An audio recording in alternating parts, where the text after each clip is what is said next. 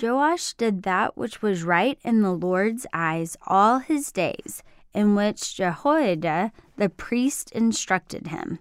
However, the high places were not taken away. The people still sacrificed and burned incense in the high places.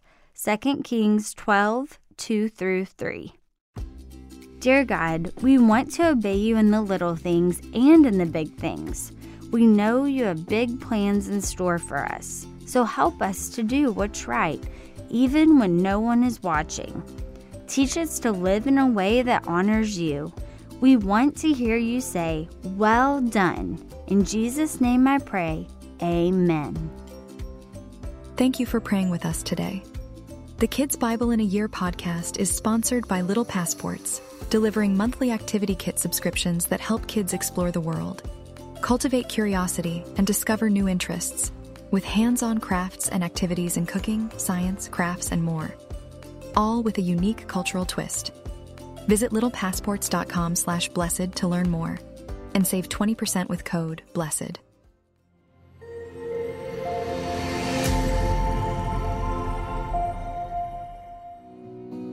In our last story, Elisha sent a young prophet to anoint Jehu as king.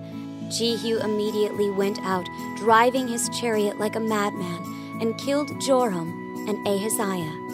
In this story, we learn about Joash and how he did right in the eyes of the Lord, as inspired by 2 Kings and 2 Chronicles. Hi there, Julia Sadler back again with another story from the Kids Bible in a Year podcast. Being faithful in the little things. That's what we're talking about today. Did you ever think you would learn something so important from a 7-year-old king? Let's jump in and see what this King Joash is all about. When Joash became the king of Judah, he was 7 years old. Jehoiada, the high priest, taught the king and guided him into living a life that was obedient to God. For as long as Jehoiada lived, Joash was obedient to the ways of the Lord. When Joash grew older, he thought it would be a good idea to fix up the temple of the Lord. Athaliah, Joash's grandmother, had taken everything that had some value and used it to worship Baal in her time as ruler.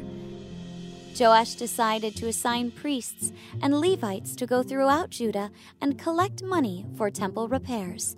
Years before this, Moses had provided for temple repairs by imposing a tax. When they started to collect money for the repairs, they noticed that the repairs weren't happening. Joash realized that the money was being put into administration costs and for things that the priests thought were important, not the temple repairs. Joash decided that the priests and Levites were not fit to be in charge of the temple repair. Joash decided to do something different. He told his men to put a large offering box at the temple gate. He told them that the people were to bring their money for the temple repairs and put it in the box. The people of Judah thought this was a good idea, so they brought their offerings and placed them in the box. When it was full, the money in the box was given to the repairmen. This provided for the repairmen, allowing them to do their job and do it well. They were all honest men, and because of this, Joash didn't need them to tell him how they were spending the money.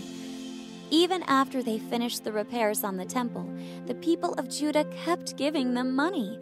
The extra money was used to make different tools of worship. The people of Judah started coming to the temple of the Lord regularly to worship God. Jehoiada was still alive while all this happened. When he was 130 years old, he died, but he had lived a good life. He served his king, his God, and the people of Judah. After Jehoiada died, Joash met with different leaders of Judah. They told him that they wanted to take Judah in a different direction. Joash let them make changes, and as that happened, the people of Judah stopped going to the temple to worship God. Instead of worshiping God, they turned to false idols and goddesses. The Lord sent prophets to warn the people of Judah. At this time, The son of Jehoiada, Zechariah, was now a priest. God told him to warn all the people of Judah. So he did. So the son stood before them and said, "If you leave the Lord will leave you." The people of Judah were made upset by this statement, and they wanted to kill the priest. Finally, Joash decided that he would be stoned to death. He did this despite knowing that the priest was Jehoiada's son. Jehoiada had saved his life and helped him so much. God let a small Syrian army defeat the superior army of Judah and conquer Jerusalem. Many of the Jewish leaders were killed. Joash was severely injured, and the Syrians took everything they could from Judah. When they left, some people went into Joash's bedroom and killed him. Joash was king for 40 years. The people refused to bury him by the other kings because they had betrayed Jehoiada's son.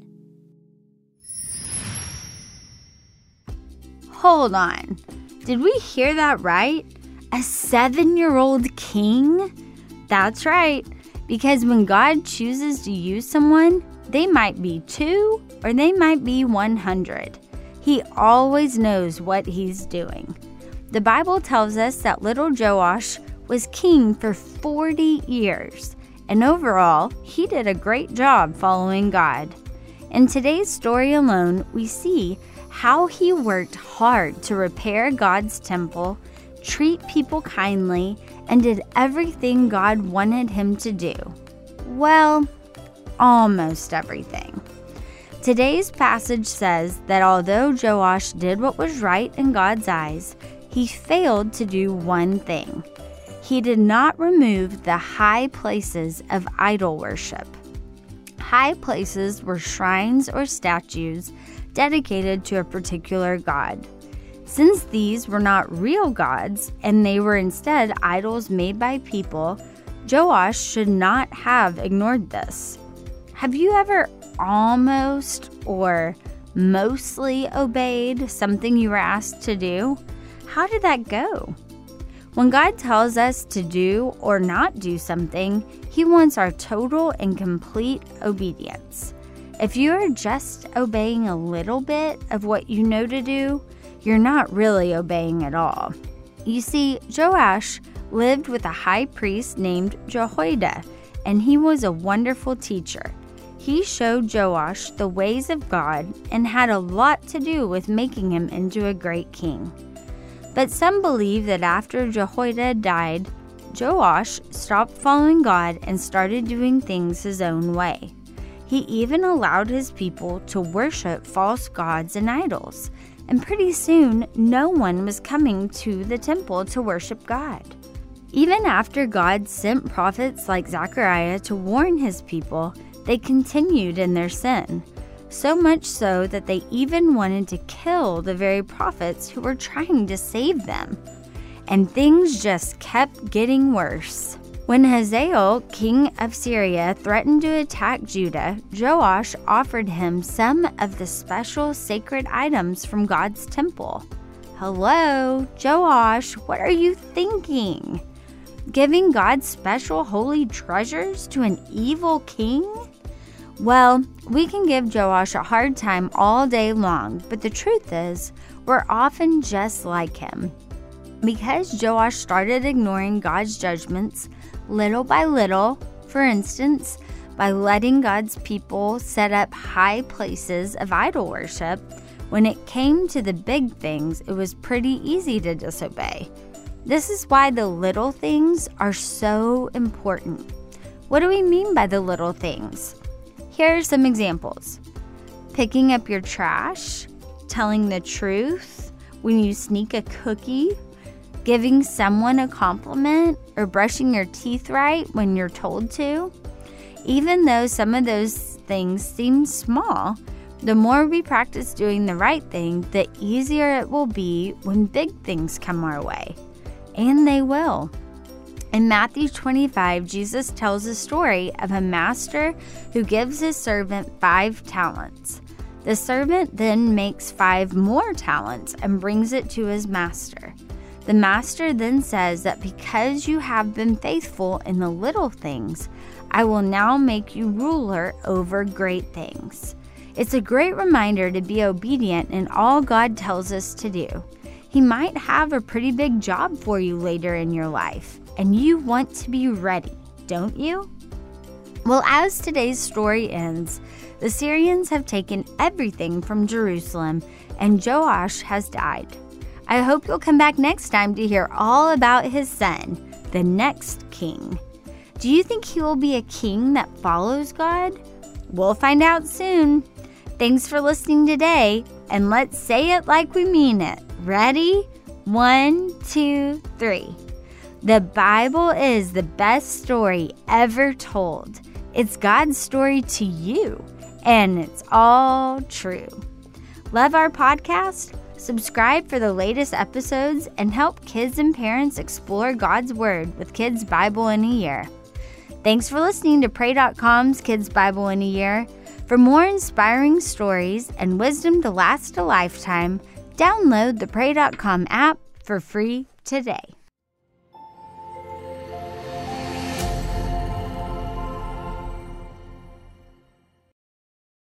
Thanks for listening to Kids Bible in a Year. I want to invite our adult listeners to check out my other show, Unapologetic, God's Truth on Today's Topics.